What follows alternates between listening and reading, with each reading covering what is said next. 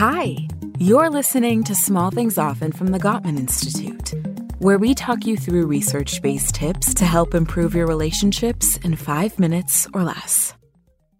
Today's tip is about how to share fondness and admiration, even if you're busy. We know you've got a lot of things on your plate, and so does your partner. Between work, family commitments, and endless to-do lists, life can get hectic.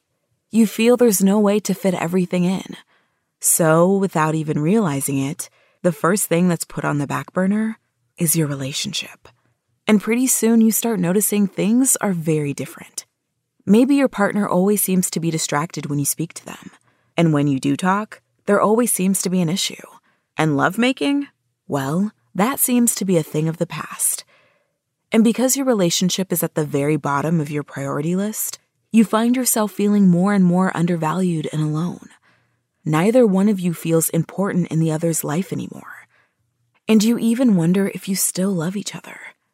If this is the case, listen up, because we've got some ways for you to strengthen your bond, get back on track, and rediscover what you cherished in each other.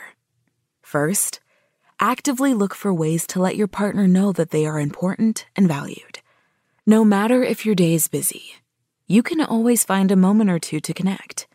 For instance, give a quick call or text to your partner in the afternoon, just to see how their day is going.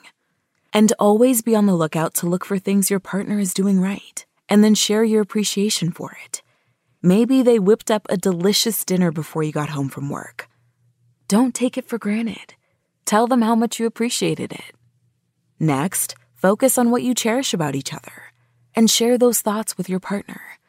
Maybe you love their kindness and compassion, or maybe the way they make you laugh out loud with their corny jokes. Don't just think it. Tell them.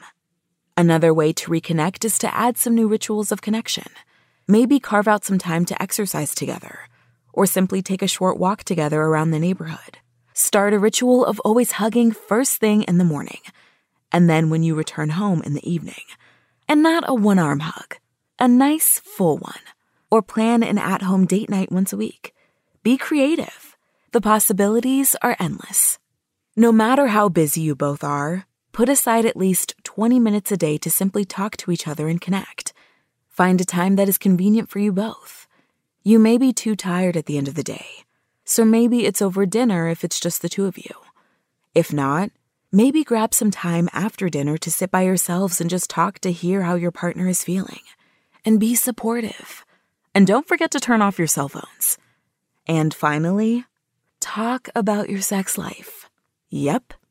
No matter how awkward it might feel at first, it's important to discuss what makes each of you feel desired.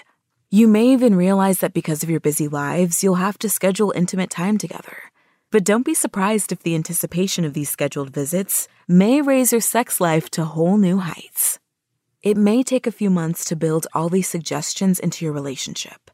But over time, regardless of your hectic lives, you'll find yourselves back on track, valued, and loved through a whole new culture of appreciation.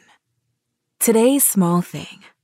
Talk to your partner and come up with a plan on how to incorporate fondness and appreciation back into your lives and watch your relationship flourish. Tune in to the next episode of Small Things Often for another quick tip from the Gottman Institute, helping you maintain and strengthen all of your relationships.